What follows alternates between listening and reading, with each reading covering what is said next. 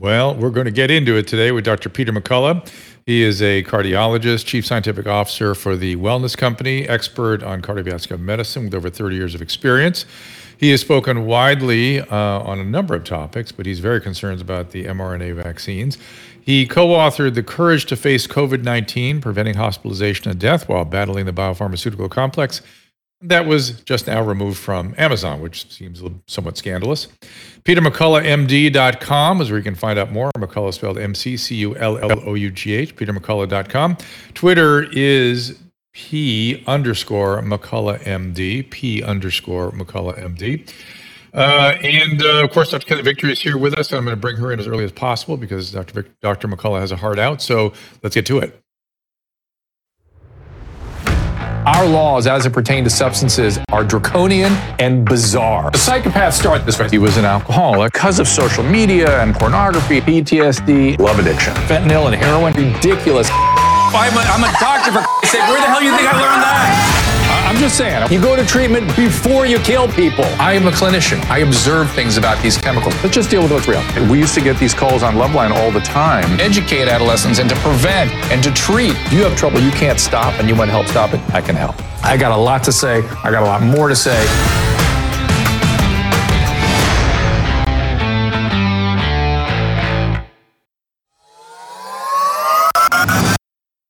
I think everyone knows the next medical crisis could be just around the corner, whether it comes in the form of another pandemic or something much more routine like a tick bite. You and your family need to be prepared. That's where the Wellness Company comes in. You know the Wellness Company. We have their physicians on like Dr. McCullough frequently. The Wellness Company and their doctors are medical professionals you can trust. And their new medical emergency kits are the gold standard when it comes to keeping you safe and healthy. It's a safety net. It's an insurance policy absolutely. That you hope you're not going to 100%. need, but if you need it, you sure as heck are going to wish you had it if you need it. Be ready for anything. This medical emergency kit contains an assortment of life-saving medications, including ivermectin, Z-Pak. The medical emergency kit provides a guidebook to aid in the safe use of all these life-saving medications.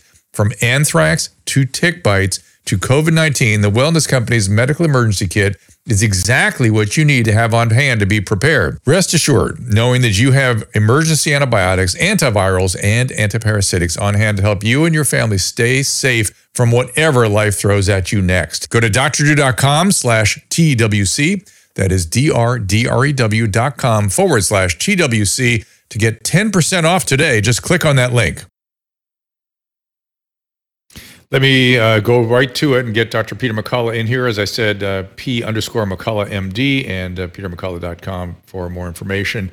But Dr. McCullough, welcome to the program. Thank you. So I like to stay abreast of the literature as it emerges. And the New England Journal puts out an electronic version of the publication every week or every 2 weeks. And I thought you might like this because it just came out, just literally during the intro to the show. This is one of the lead articles, and it's framed this way. The article is named, "Do Pandemics Ever End?" And it says, as an opening paragraph, since pandemics are socio-political as well as epidemiological events, their end is determined not only by epidemiologic criteria, but by social, political, and ethical concerns. When did that happen to pandemic? When did an infectious disease outbreak become a socio-political anything? Obviously impacts socio-political functioning, but determining a pandemic? That mind-blowing. It's true. We're coming up on 4 years of the pandemic years, if you will.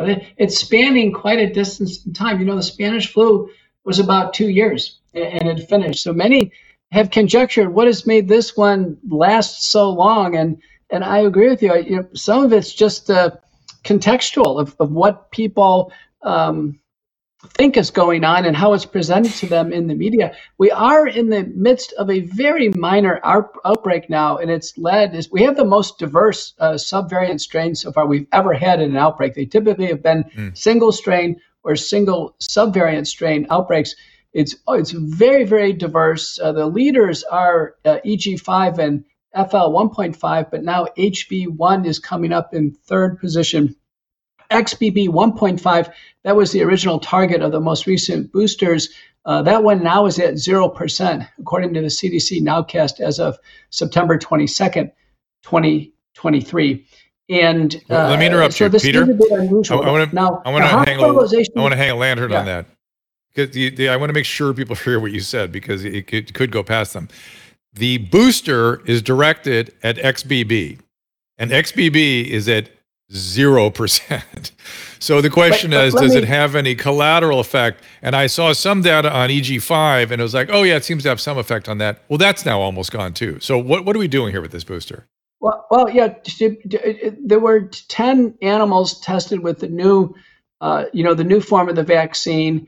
And it did raise antibodies equally against XBB 1.5, which is now gone, and EG5, which is, I think, roughly about 20% of strains. But these antibody studies have not been valid surrogates of really providing immunity, that is, preventing anything in a human being so far. But the point I was going to make is that we still are at record pandemic lows in terms of hospitalizations and deaths. And despite cases being up a little bit, even unadjudicated hospitalizations and deaths at a record low. I personally haven't had a patient in the hospital, and I hear about cases and I treat them in my practice. I haven't had a patient in the hospital in over 2 years.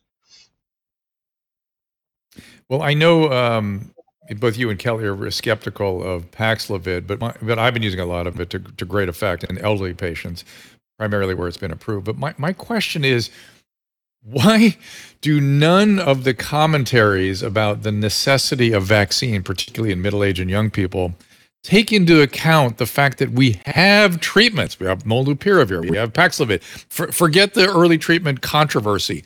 We have two really effective pharmaceutical drugs. Whether you want to use them or not is a whole separate issue. Why does that never come into the conversation about these requirements for vaccine in population where the risk-reward is reversed, where there's not much benefit to be derived, and increasingly risk is being sort of, it's becoming more clear that there's a lot of risk there. Why are they pushing so hard? I can't get it. And then leaving treatment out of the equation entirely.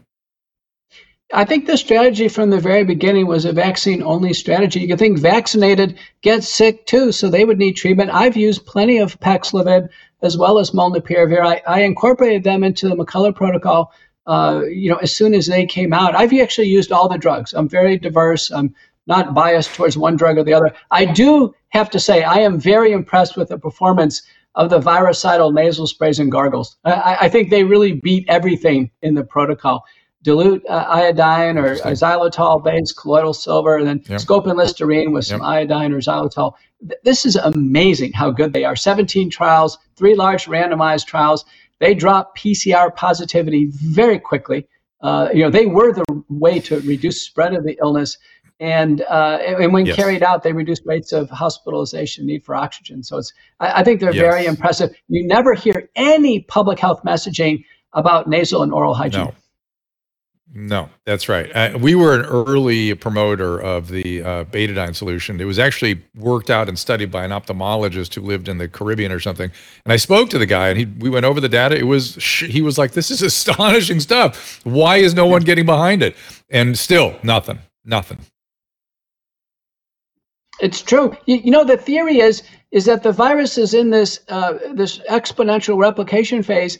And the sprays don't kill all the virion particles, but they kill enough so mucosal immunity can protect against invasive disease. And it works for the common cold, works for influenza, should work for any next respiratory pandemic. I didn't know about this before the pandemic. So a cold for me personally used to be 3 days of a sore throat, then 3 or 4 days of nasal congestion, and then a week to finish it up. About a 2-week experience.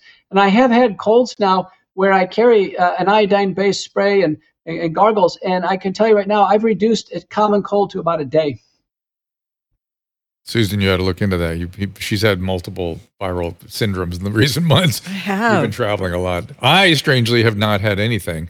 She's worried that she and one of our sons are the most vaccinated in our family, and they've had COVID the most and viral illnesses the most.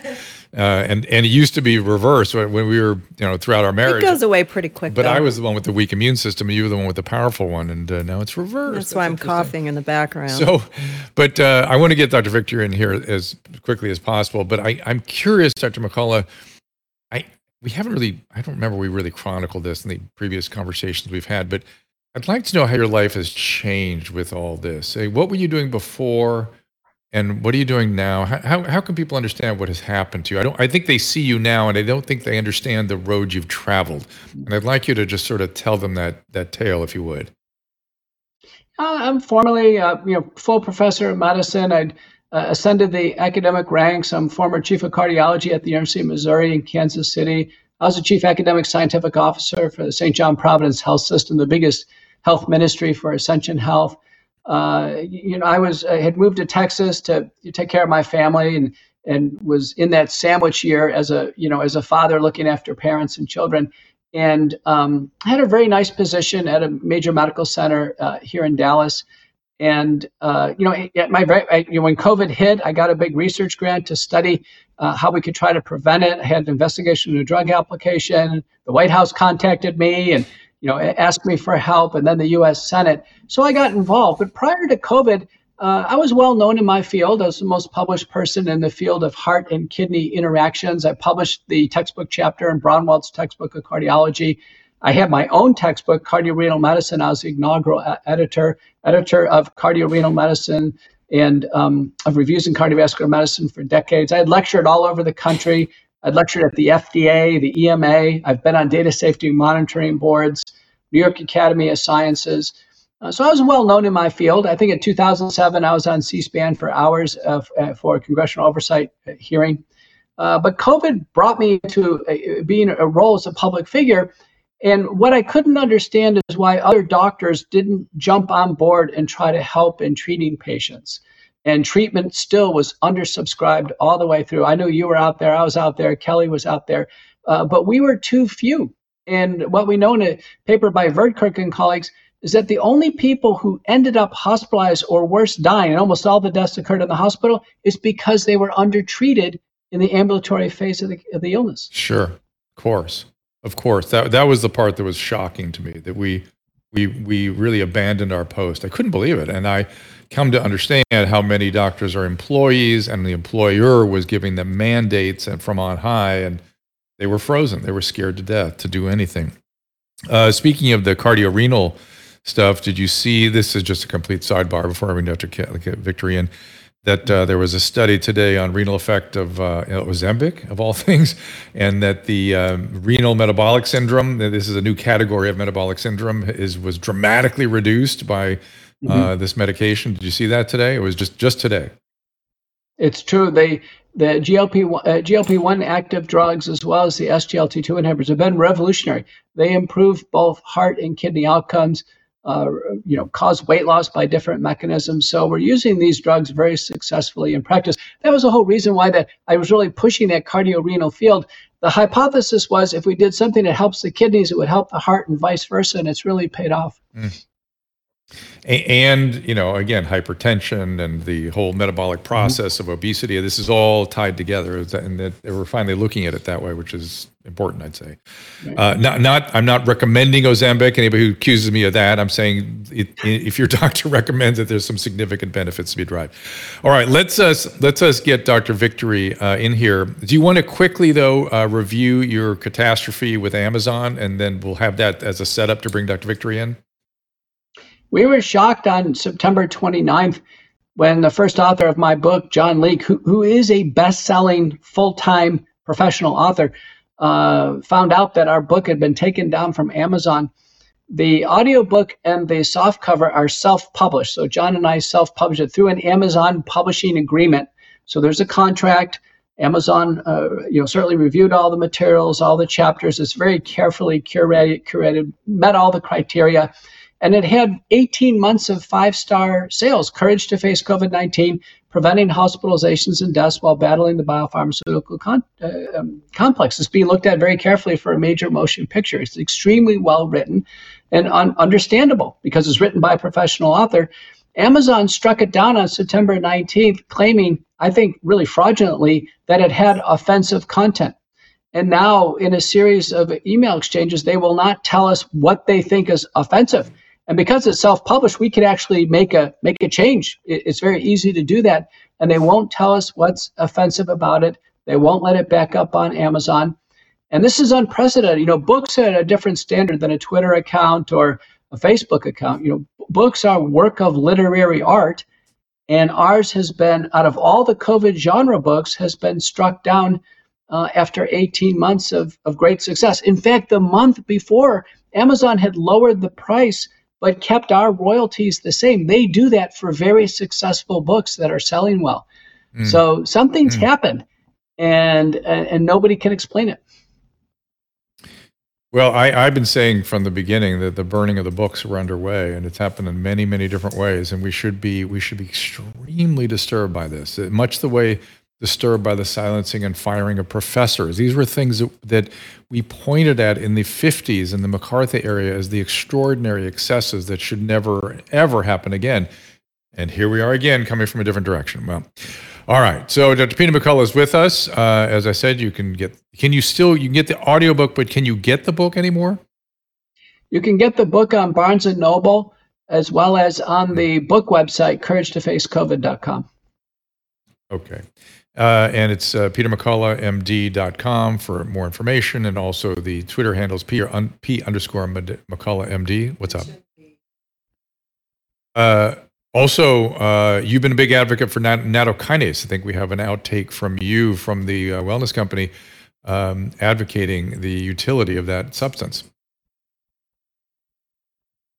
Yeah, I have. You know, I've been embroiled in this medical quagmire of what to do with the burgeoning number of patients with long COVID syndrome and those who feel unwell after the vaccines.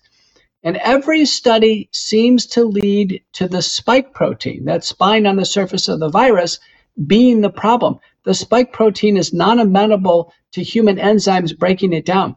After the infection alone, Bruce Patterson has shown the S1 segment stuck in CD16 positive monocytes for up to 15 months after a severe infection. After the vaccines, the S1 and the S2 segment are held in the pre-fusion conformation, and they've been found circulating in the bloodstream free, as well as in tissues that are inflamed and developing organ dysfunction. So the spike protein seems to be the culprit. The Japanese go ahead. Yeah. Japanese. The Japanese use natto, which is the breakdown product of soy, fermentation by a bacteria, Bacillus subtilis natto. They've been using it for its cardiovascular effects for about at least several decades. They've been eating it for 1,000 years. It's a natural thrombolytic, proteolytic enzyme. And indeed, nattokinase in paper by Obu, another one by Tanakawa, clearly break down the spike protein, even in cell lysate and intact cell models. We don't have clinical data indicating what the outcomes are, but it's so attractive. We started working with it in our practice now for over a year, and we are seeing clinical benefit. Without having funding is going all around us to other problems, but without funding, we're doing the best we can in our clinical practice. Now, we've, in the last few months, added bromelain. Bromelain is a family of enzymes derived from the stems of pineapple, also shown in preclinical studies to break down the spike protein. Bromelain is an FDA-approved drug as an ointment used in deep tissue burns and wounds in 2022. So we know it has a medicinal effect. It is available orally as a capsule. And then lastly, we add curcumin, and curcumin needs to be aided in absorption, preferably with piperine, a derivative of black pepper. And curcumin actually has randomized trials in long COVID. So it actually is in human studies, reduces inflammatory factors. People in general feel better. So we have put together this triple combination in clinical practice, and I've published this now in the Journal of American Physicians and Surgeons. It's on the European Commission preprint server. It's called base spike detoxification. Base spike detoxification, meaning it's a base of treatment of which we can add other things. But we need to, we have found in our practice, we have to commit to this for about 3 to 12 months for people with multiple episodes of COVID, multiple COVID vaccines, in order to make headway in their syndrome. Dr. Peter McCullough, Dr. Kelly Victory will join us right after this. Fall is right around the corner, which means dry, flaky red skin from allergy season is coming with it. But the best way to take care of your skin is with our skincare secret, Genucel. You don't need to worry about that puffy, tired eye look or those annoying dark spots or even dry, flaky skin because Genucel Skincare has you covered. Susan and I love our Genucel products so much, we want you to try our personally curated skincare bundles. It's risk-free at Genucel.com/Drew. Genucel works so well, you can see the results in this unplanned live moment on our show when the Redness Repair Cream repaired my skin in just minutes right before your eyes. Their concentrated vitamin C serum helps keep your skin plump and hydrated. Plus, with their immediate effects, you can see astonishing results in under 12 hours. Quick, effective, and easy. Go to Genucel.com/Drew right now to try our bundles and save over 60% today. And remember to enroll in Genucel's world-class concierge program for additional savings and free shipping. Don't wait. It's Genucel.com/Drew, GENUCEL.com/DREW. These products have transformed my life and Susan's and saved our marriage. Discover the key to oral hygiene, regardless of your current daily dental routine. Whether you diligently brush and floss multiple times a day, or you struggle, you got bleeding gums, bad breath, plaque buildup, this revelation is for both of you. Surprisingly, over 350,000 Americans experience health issues that may be connected to their toothbrush or even caused by it, ranging from heart or blood sugar problems, forgetfulness, digestive difficulties, immune issues, all related to oral hygiene. Scientific studies have shown that a simple switch of your toothbrush can lead to a healthier teeth and potentially save your marriage. Yes, save your marriage. Our study, we did a personal study. My wife, Susan, hates the sound of the sonic toothbrushes, but introducing the Real White Sonic toothbrush, of course, also their hydroxyapatite dirty mouth mineral toothpaste by Primal Life Organics, these products have transformed my life and Susan's and saved our marriage. It's much quieter. It's a very powerful toothbrush, but it is quiet and it saved our marriage. So, the Real White Sonic toothbrush from Primal Life Organics stands out among all other electric toothbrushes I've tried. It effectively eliminates plaque, harmful bacteria, promotes gum health. Get yours and enjoy 60% off at naturaltoothbrush.com/DREW. Some platforms have banned the discussion of controversial topics. If this episode ends here, the rest of the show is available at drdrew.tv. There's nothing in medicine that doesn't boil down to a risk-benefit calculation. It is the mandate of public health to consider the impact of any particular mitigation scheme on the entire population. This is uncharted territory, Drew. And Dr. Victory, I will cut you loose with Dr. McCullough. Just one second. My team here is very anxious to tell people that if they are interested in the bromelain and the nattokinase, it's available at drdrew.com/TWC. So. Yeah. Whoop, Susan's I here. think that they have the kids spike support that has the bromelain in it. I'm ordering it because I like gummies. Okay. Well, right. Listen, Dr. Drew, if I could just clarify, the kids spike support has both papain and bromelain, but in the pediatric appropriate doses. The adult spike support has nattokinase plus about a half a dozen minor ingredients that we think is helpful, and the wellness company will be bringing on curcumin and bromelain in an adult trio. So you can go to wellness company and meet your needs. Far and away the most important element on the adult program is the spike support, TWC spike support, 2 capsules twice a day.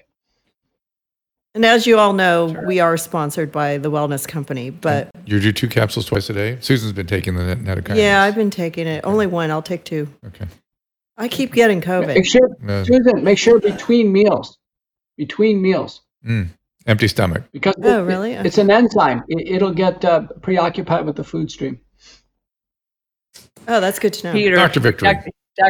Dr. McCullough, so happy to see you. Great to have you here. When I posted about you appearing on the show with us today, I used the words brilliant and indefatigable about you. And I mean, most sincerely, truly, I am so appreciative of your courage and leadership during this debacle. Who would have thought we'd be still talking about this 4 years later? But happy that you're here. You and Drew covered a lot of territory before I came on, so I want to go back to a couple of things and dig in a little deeper. One thing that you pointed out that I think has been underreported, and those people who don't know of pandemics, I am a student of pandemics, but people who don't know that, you pointed out most pandemics are one single pathogen, one, not multiple variant after variant after variant after variant, the way that we are dealing with COVID, all of these strains that keep. Talk about that and talk about what your theories are about why in the COVID pandemic we are seeing such a huge and ongoing series of mutations and continuation of the disease process. You know, in 2020, I was the co-principal investigator for a national program for a vaccine. I was a vaccine co-principal investigator for the whole country, and it was a vaccine called the Imodulon vaccine. It was a cellular-based vaccine, and in our proposal, we said we would vaccinate only nursing home patients and nursing home workers, that we wouldn't over-vaccinate the country because we were afraid of actually breeding resistant strains or causing, ecological pressures. Two papers appeared, one by Neeson, the other one by Venkatakrishnan, both showing if we got to more than 25% of the population vaccinated in a highly prevalent pandemic, we would put evolutionary pressures on the virus to have it basically to select for strains that are going to be resistant to the vaccine, or at least be able to, live in a vaccinated person easily. And that's exactly what happened. We did see outbreak after outbreak of single strains, right? So we had the wild type, then alpha. We didn't really have a beta here, but it was in South Africa. Gamma was the worst. That was in the center part of Brazil, but we did have delta. We did have alpha. We did have delta. And then when Omicron came, this was interesting, December of 2021, it literally shut off delta overnight. It closed the immunologic door. And there are two Japanese peer-reviewed papers suggesting that Omicron is so heavily mutated that it may have come out of a lab. And that's the conclusion. It may have come out of a biolab, and that's the conclusion of independent Japanese investigators. Yeah, I think it's very clear, in my estimation, that the vaccines were a significant contributor to this ongoing mutations. Mm-hmm. There's a reason we have never launched a mass vaccination program in the middle of a pandemic. That's sort of a fundamental construct of pandemic management. So I wanted to make sure that we got that out there. You posted something interesting and something that I have said many times in the past, where I forced, against my will, which is the only way it would be, that I would take one of these vaccines. I would have also gone for the Novavax, thinking it's the of all of the options out there, it's perhaps the least bad, if I could say that'd be the least problematic. Talk a little bit about your thoughts about that vaccine versus the mRNA vaccines. The mRNA vaccines, they code for the spike protein. They originally coded for the original Wuhan strain, the BA4, BA5, Omicron subvariant, now XBB 1.5. But there's no control over turning off the genetic code for the spike protein. There's no control over how much spike protein the body would get. Novavax is the only antigen-based vaccine, has 5 micrograms of the spike protein, so it's fixed. It's like a tetanus shot, 5 micrograms. And I do think overall, looking at the data, that it's safer than the other vaccines, but unfortunately, it's terribly ineffective. I think I have that on my Substack today. Just like the other vaccines, the duration of coverage is very, very short. And, in most of the analysis, it doesn't even get 50% protection against any outcome. Yeah, and that's J&J I'm not when it was around. Just curious. What's that? You guys? The Johnson & Johnson, whether that's the one I took because I like the idea of a traditional platform that had been well studied. Of course, it had its problems. I was a victim of some of it, but I always had the sense that was not such a relative risk of that vaccine. There's my side effect. I had a sudden raccoon's eye, which is the presenting feature of a transverse sinus thrombosis, which is the dreaded complication of the J&J, and took it off the market because I think there were 5 cases or 10 cases or something. But in retrospect, maybe not as deleterious and maybe efficacious as well. J&J and of course the outside the United States, the AstraZeneca vaccine or adenoviral vector vaccines, similar to the Sputnik or the Russian vaccine. I think it's called Sputnik. And yes, what they do is they have a replication incompetent adenovirus, and then it as it enters the cell, it actually gives the code to produce the spike protein. But again, we found in J&J it was too much spike protein. It was not reproducible. Too much thrombosis. Even the vector tripped off some thrombosis. And so AstraZeneca removed globally, removed in the United States. AstraZeneca turned out to be about 6% of the U.S.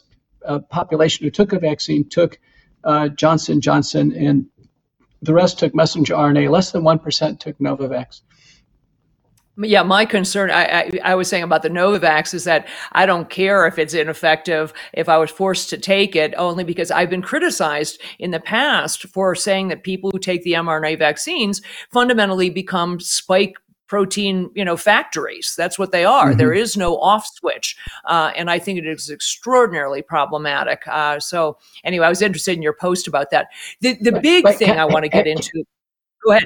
Yeah, but Kelly, I just wanted to point out, have you ever wondered why the CDC never really featured, or HHS never really featured J&J or Novavax in their commercials or their promotional materials?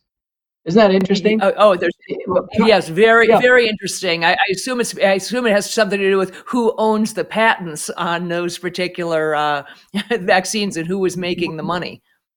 Right. NIH co-owns the patent with Moderna, but interestingly, Pfizer and Moderna use the same marketing firm, Weber Shandwick. And Weber Shandwick has an installed marketing unit within the CDC. Their workers are in the CDC vaccine office promoting Pfizer and Moderna, preferentially over J&J and Novavax. So Americans never really got a fair look at the choice of vaccines. No, and as an aside, I know that my friend Bobby Kennedy, and I know that you are very close with him now too.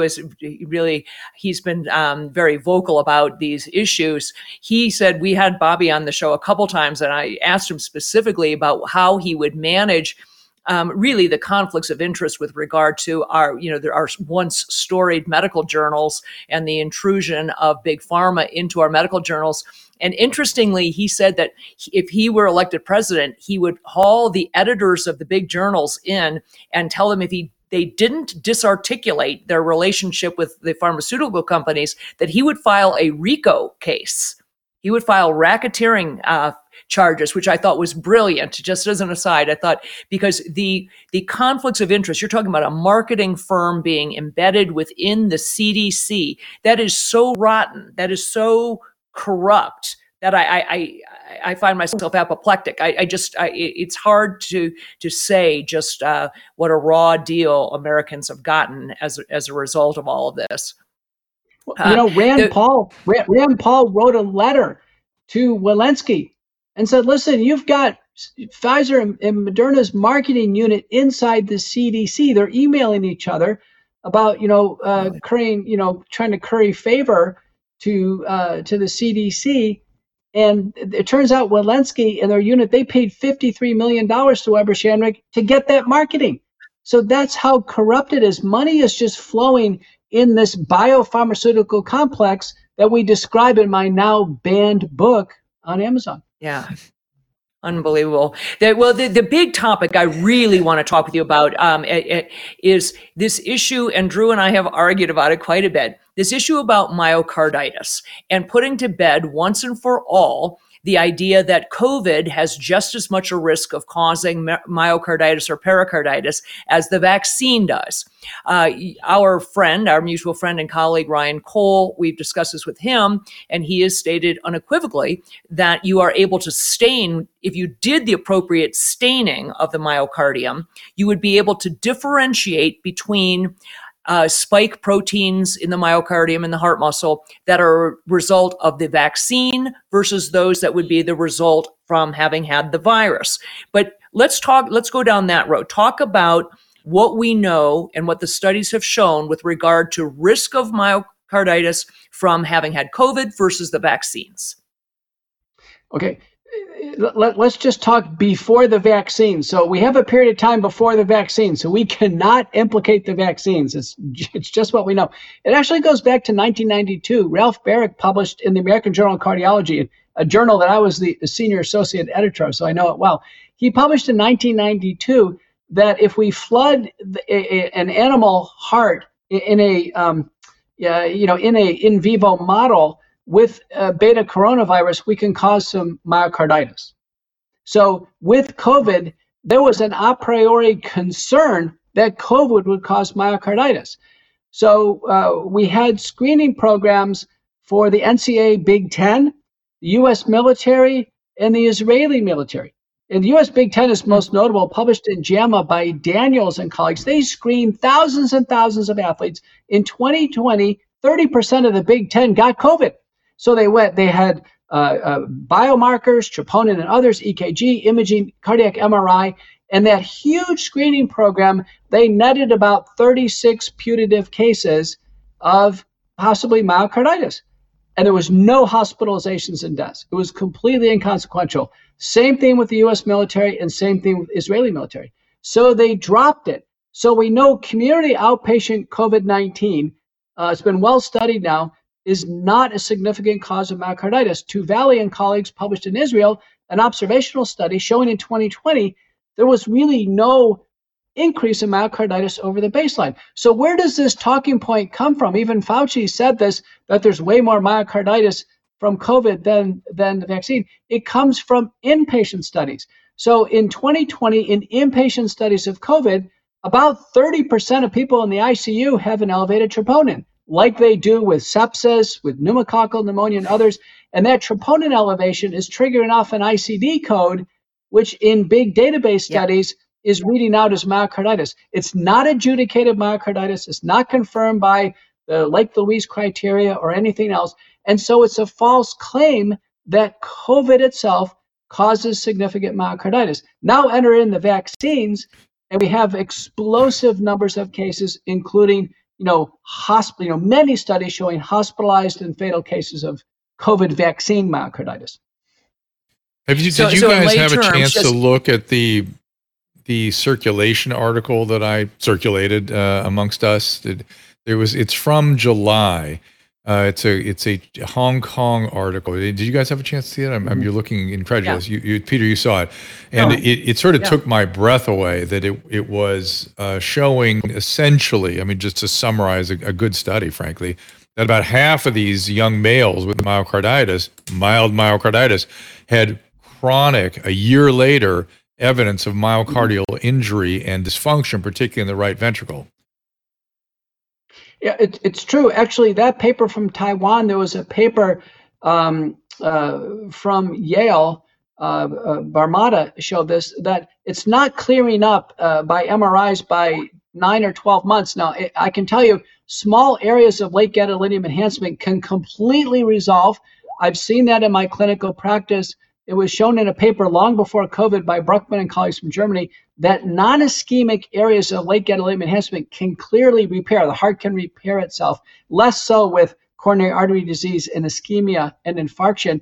But an important paper by Yonker and colleagues from Massachusetts General Hospital, where they're hospitalizing kids with vaccine myocarditis, not with COVID, but with vaccine myocarditis, they found that the kids who have myocarditis have circulating spike protein in the blood, and the library of antibodies is not neutralizing the spike protein, whereas the kids without myocarditis have spike protein, but the antibodies are appropriately neutralizing it. So it looks like why some get myocarditis and others has to do with a mismatch in the library of antibodies that's raised against the spike protein.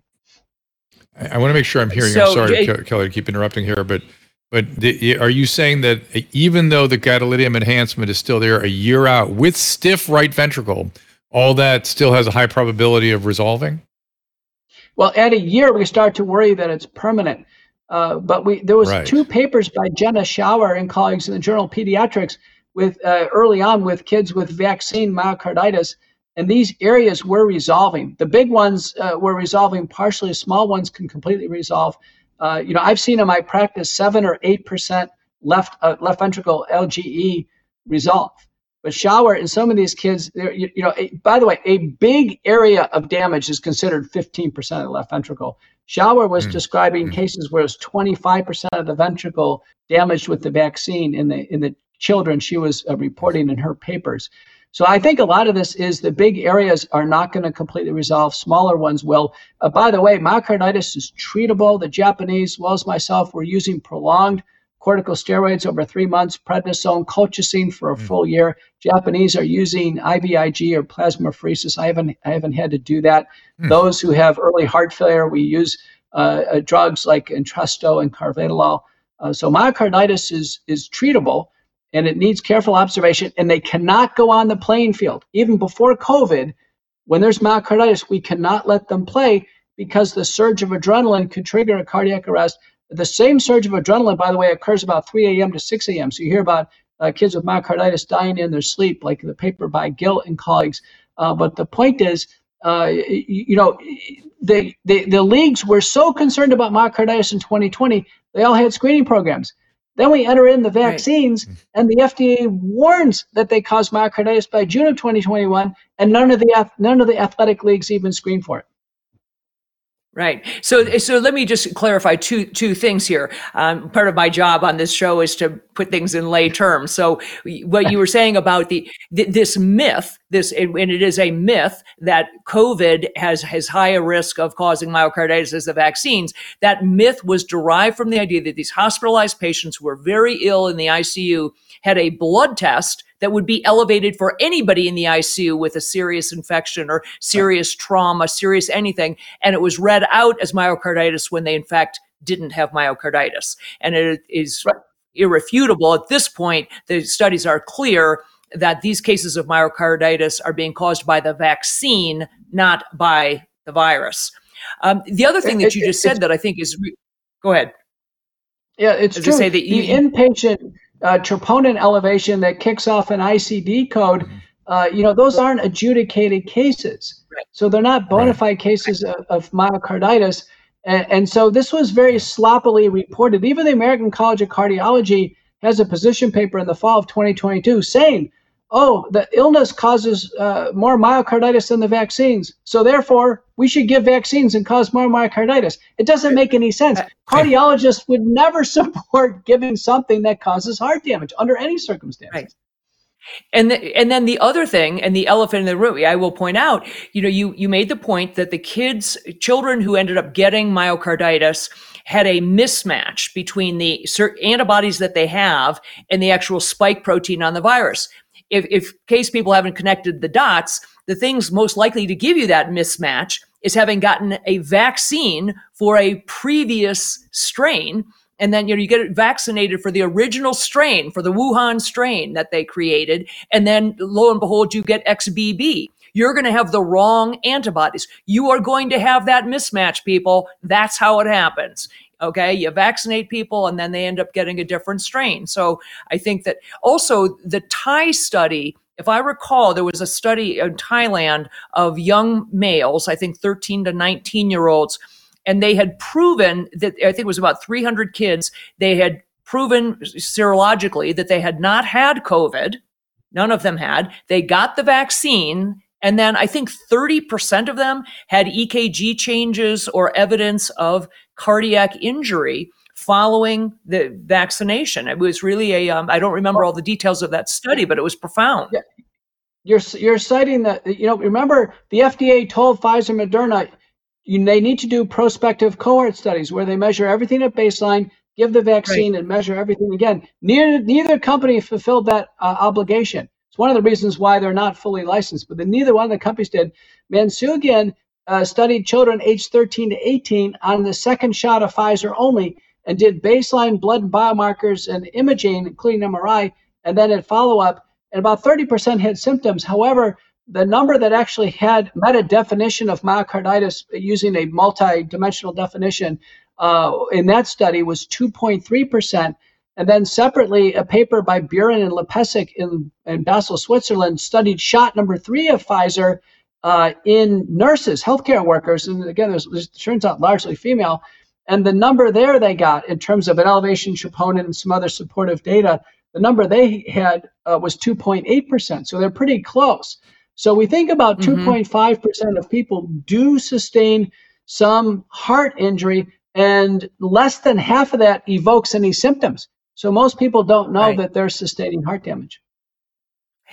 What did you make, if anything, of at one point the FAA changed the guidelines for the EKGs for pilots for the FAA exam, and I think it had to do with loosening the restrictions on with regard to PR intervals. I think on their EKGs, they made some substantive changes. Were you aware of that? That they changed the cardiac guidelines of the EKGs for pilots, and what, if anything, did you make of that? I looked at it carefully. You know, the PR interval got the most press, but it turns out they loosened dozens and dozens of cardiovascular criteria, but also dozens of neurologic criteria. So the entire set of criterion for fitness of a pilot loosened. And my read on this is that I think it's actually due to the aging of the pilot population. Now, it may be superimposed because, you know, there's more disease related to COVID or the vaccines, but I don't think we can pinpoint it. But any way you evaluate it, it is now, from a health perspective, easier to have a commercial pilot license. Right. And then the last big thing I had on that I wanted to pick your brain about, because I simply don't have a good handle on. People ask me all the time about this issue of shedding. I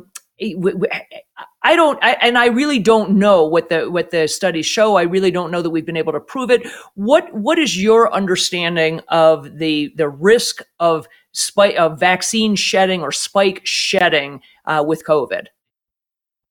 Yeah, I interviewed Helene Benoon, who's former INSERM scientist. Now she's independently doing review papers and scholarship in France. A real expert on this, and her belief is that there is bona fide shedding of spike protein, almost certainly, but it's probably immaterial. Data from the Framingham Heart Study, UT Houston, a big study, shows 97% of us have antibodies against the spike protein. So it's almost irrelevant. We're getting some spike re-challenge, orally, mucosally. It's not a big deal. The messenger RNA is a bigger deal. Now, two papers, one by Hannah and colleagues in JAMA, the other one recently from Japan in Lancet, show that breast milk is carrying the messenger RNA. That's for sure in freshly vaccinated mothers. Paper by Castriuta and colleagues show circulatory messenger RNA for 30 days in blood. And now a paper by Crossan and colleagues from Massachusetts General Hospital shows the messenger RNA stuck in the human heart associated with inflammation at 30 days, in these deaths that have occurred within 30 days of the shot. So it's very possible that messenger RNA could be shed in body fluids, certainly breast milk or sweat, what have you, within, let's say, 30 days of a vaccine, maybe 90 days to keep it safe. But there's never been a bona fide case demonstrating the transmission. There's never been a bona fide transfusion case of demonstrating that. And now the Associated Press is reporting October 4th, 2023, only 1.3% of people are taking any more shots. So we're down to a tiny fraction to even study this now. For most people, the vaccines are long in the rearview mirror. Because I guess the question is, if we know that you have the mRNA in breast milk, for example, and we can presume that you may have it in sweat or saliva or other bodily fluids, I guess the question is, is there any indication that it can be absorbed that way? And the reason I make this segue is because we know now also, very concerningly, that they are injecting mRNA vaccines into the food source. They're injecting, beef and poultry with mRNA vaccines. And so I guess the question becomes, is there a risk of us being able to absorb it through the GI tract? Can it be absorbed through the intestine or the stomach lining and those sorts of things? What is the actual risk? Because I've said from the beginning of the pandemic that I believed that the goal was to make mRNA that word a household word, to make people believe that this platform is tried and true and tested and nothing to be worried about, and therefore we can just inject everything and everybody around us, with mRNA to no, concern. What do we know about whether or not you can absorb this stuff? Well, I can tell you Zhang and colleagues in the preprint server, December 2022, demonstrated that a RNA for a restricted part of the spike protein, the receptor binding domain, that could be stabilized in a exosome, essentially a milk bubble. And once they created this, they fed milk to a mammalian model 3 times, fed it through the GI tract, and they were able to successfully immunize that mammal. Now we have a press release that one of the companies has made a nasally absorbed messenger RNA vaccine. So I think it's becoming clear that the nasopharynx and the GI tract will absorb and take up messenger RNA. The USDA on their website has multiple projects dealing with messenger RNA in the food supply. Now, some of these are to try to immunize the animals against disease. And then in the plants, the goal of these projects is actually to immunize humans, trying to immunize humans against diarrheal diseases or others through plants. Now, what's been absorbed? There's been one study demonstrating, I believe, watermelon juice. I think milk again will get it absorbed. They're going to find there's be different ways to get it absorbed. What's currently in the food supply? There's no messenger RNA that I'm aware of that's in the food supply right now. There are self-replicating RNAs, which are a little different. They replicate once and that's it. And that's in the pork supply since 2017. And, not all the farms use it, but it is, Merck's got a big sequevity program, for instance, and it's in swine, not yet in beef or other products. Wow. All right. Well, I glossed over, not purposely, your last statement, however, about the significant decrease in vaccine uptake or interest, you should say, that people just aren't.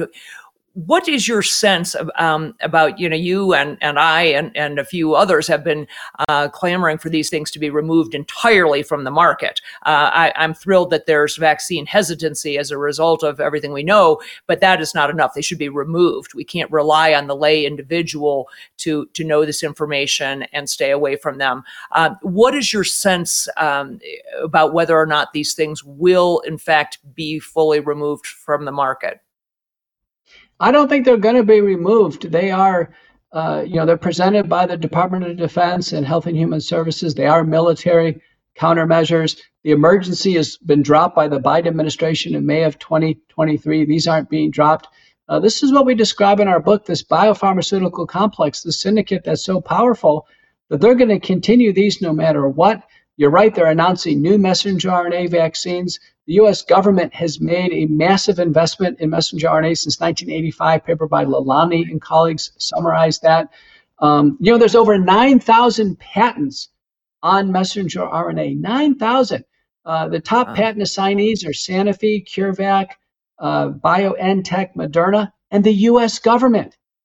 So there's been a love affair with messenger RNA for the longest time. Yep. I don't think it's going away, but there's no signs that it's becoming any safer. Carrico and Weissman just won the Nobel Prize because of pseudouridination, actually trying to make it last longer.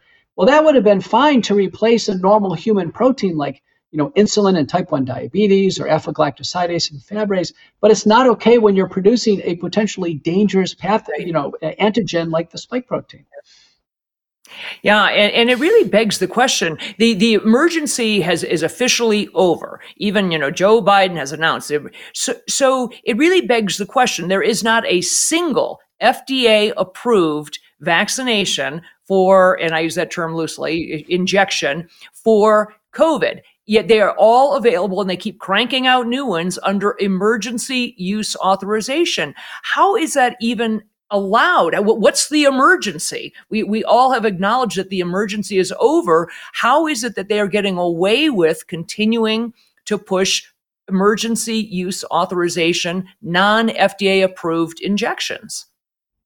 It's a military mechanism. It's a National Security Administration mechanism. I think the whole FDA part of this is just choreography. I don't think an FDA really has to approve or not approve an emergency use authorized product. I mean, this is the mechanism that's used to vaccinate the military for anthrax and smallpox and other illnesses. So it's when our government apparatus decides that this countermeasure is going to be stopped, that's when it's going to be stopped. I think the FDA has nothing to do with it. I think that's the reason why there's a blind eye turned towards safety. The products are not bought and sold. Do you know that guy out in Utah who was giving fake vaccines, who given saline injections? You know what his charge was? Disposal of government property. That's what these vaccines are. These vaccines are government property. They're not even considered commercial biopharmaceuticals. Wow. Wow.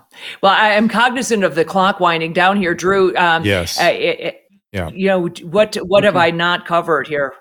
No, I think you've done a nice job. The only thing I would raise is something that came up on our stream, or our chat stream in Rumble Rant, and I don't know if this is even meaningful, but it came up a couple of times, which was somebody mentioned that you might have had a conversation with Damar Hamlin, and they were asking what happened in that conversation. Is that true? A, and B, is that something you can share about?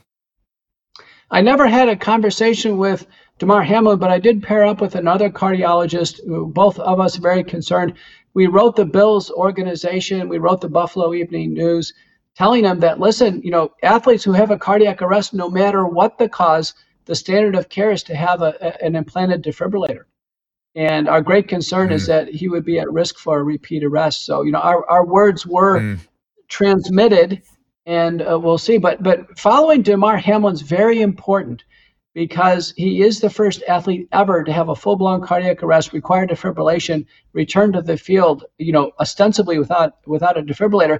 And the other notable case is Oscar Cabrera Adames, the Dominican player who takes a vaccine, gets myocarditis, has a cardiac arrest on the court, declares that it's myocarditis, cardiac arrest, tries to recover over 2 years. He's on a medical treadmill, no ICD, and he dies on the treadmill trying to come back. That's 2 years after his original case of myocarditis. That's the concern about Hamlin. Yeah, and we've got We've got Bronny James, Drew, who you're supposed to believe, you know as well as I do, the amount of testing that these athletes go through before they are hired on by a professional team. They go through the ringer. So we're now supposed to believe that he had some previously undiagnosed, quote, congenital heart problem that caused him to have a cardiac arrest in the middle of the court. I think it's preposterous. I don't think it simply isn't plausible in my mind that this could have been a congenital heart issue that was, quote, overlooked in all of the testing that he had prior. I'd like to know what it was. What is the does he have right ventricular atresia or something? I mean, what does he have? Number one. Number two, for people. Go ahead, Dr. That's the other thing. That there's never a statement of what people have. With Damar Hamlin, no one came out and actually said what he has. Hamlin's the one who had to give himself the diagnosis of commotio cordis. With Bronny James, he probably had EKGs and echoes, I'd imagine. Everything looked fine. He didn't have hypertrophic cardiomyopathy. That's really what they're screening for. And then he has this near cardiac arrest. By the way, I don't think he had a full cardiac arrest because he was in and out of the ICU in hours. He was out of the hospital the next day. So I think he had a near miss and maybe had some type of an arrhythmia. But he probably did undergo an MRI. They probably found a patent foramen ovale or atrial septal defect and said, aha, well, here's some previously undetected congenital heart disease. Now they have a storyline in order to kind of take it away. But they don't mention, did he take the vaccine or not? Bronny James went to a high school that strictly enforced all vaccines and everybody. Right. Then he goes to USC, which strictly enforces. And his dad says that it's the best thing to do to take the vaccine for him and his family in September of 2021. So almost certainly Bronny took the vaccine. The case to watch is actually Bronny's teammate, Vince Uichuchu. He has a full-blown cardiac arrest. Again, USC, a vaccinating university, presumably took the vaccine. He gets an ICD, presumably an implantable ICD, and now he's back playing. So he's going to be an interesting case to watch. Wow. And for people that these are little quarter-sized devices that go under the skin here in the clavicle area, and they treat any significant cardiac events after that from then on. They can also function as pacemakers. But all right, Dr. McCullough, we've been very kind with your time. We've kept you beyond where we should have. Thank you. Hopefully, we'll talk to you again soon. Thank you so much for joining us. Okay. Bye-bye. Thank you. And Kelly, I'm going to chat with you for a few minutes here after we let Dr. McCullough go. But Susan is waving at me, literally doing like jumping jacks. So something is up.